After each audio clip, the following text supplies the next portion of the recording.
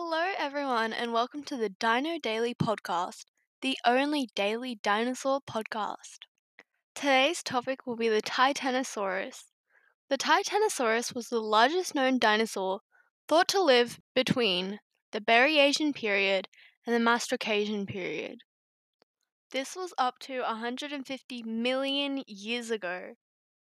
The first Titanosaurus fossil was found in 1877 in central India, discovered by Richard Lydekker.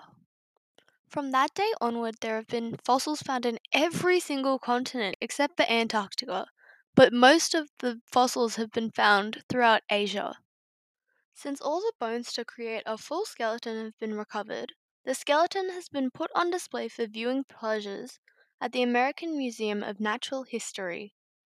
Focusing on the types of this species, the Dreadnoughtus was the largest known dinosaur, weighing up to 60,000 kilograms and 26 meters long. The smallest Titanosaurus was the Nuconsaurus, which weighed 10,000 kilograms and was 7 meters long.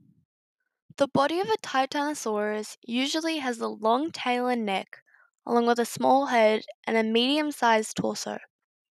There used to be a lot of speculation to why the Titanosaurus had grown so large, but it's from their herbivorous, fiber-filled diet.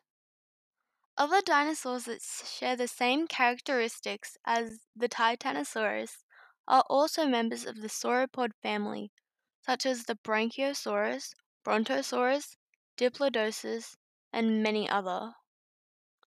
Sadly, this episode on the Titanosaurus has come to a conclusion. I hope you catch this podcast again before it goes extinct. Have a nice day and bye.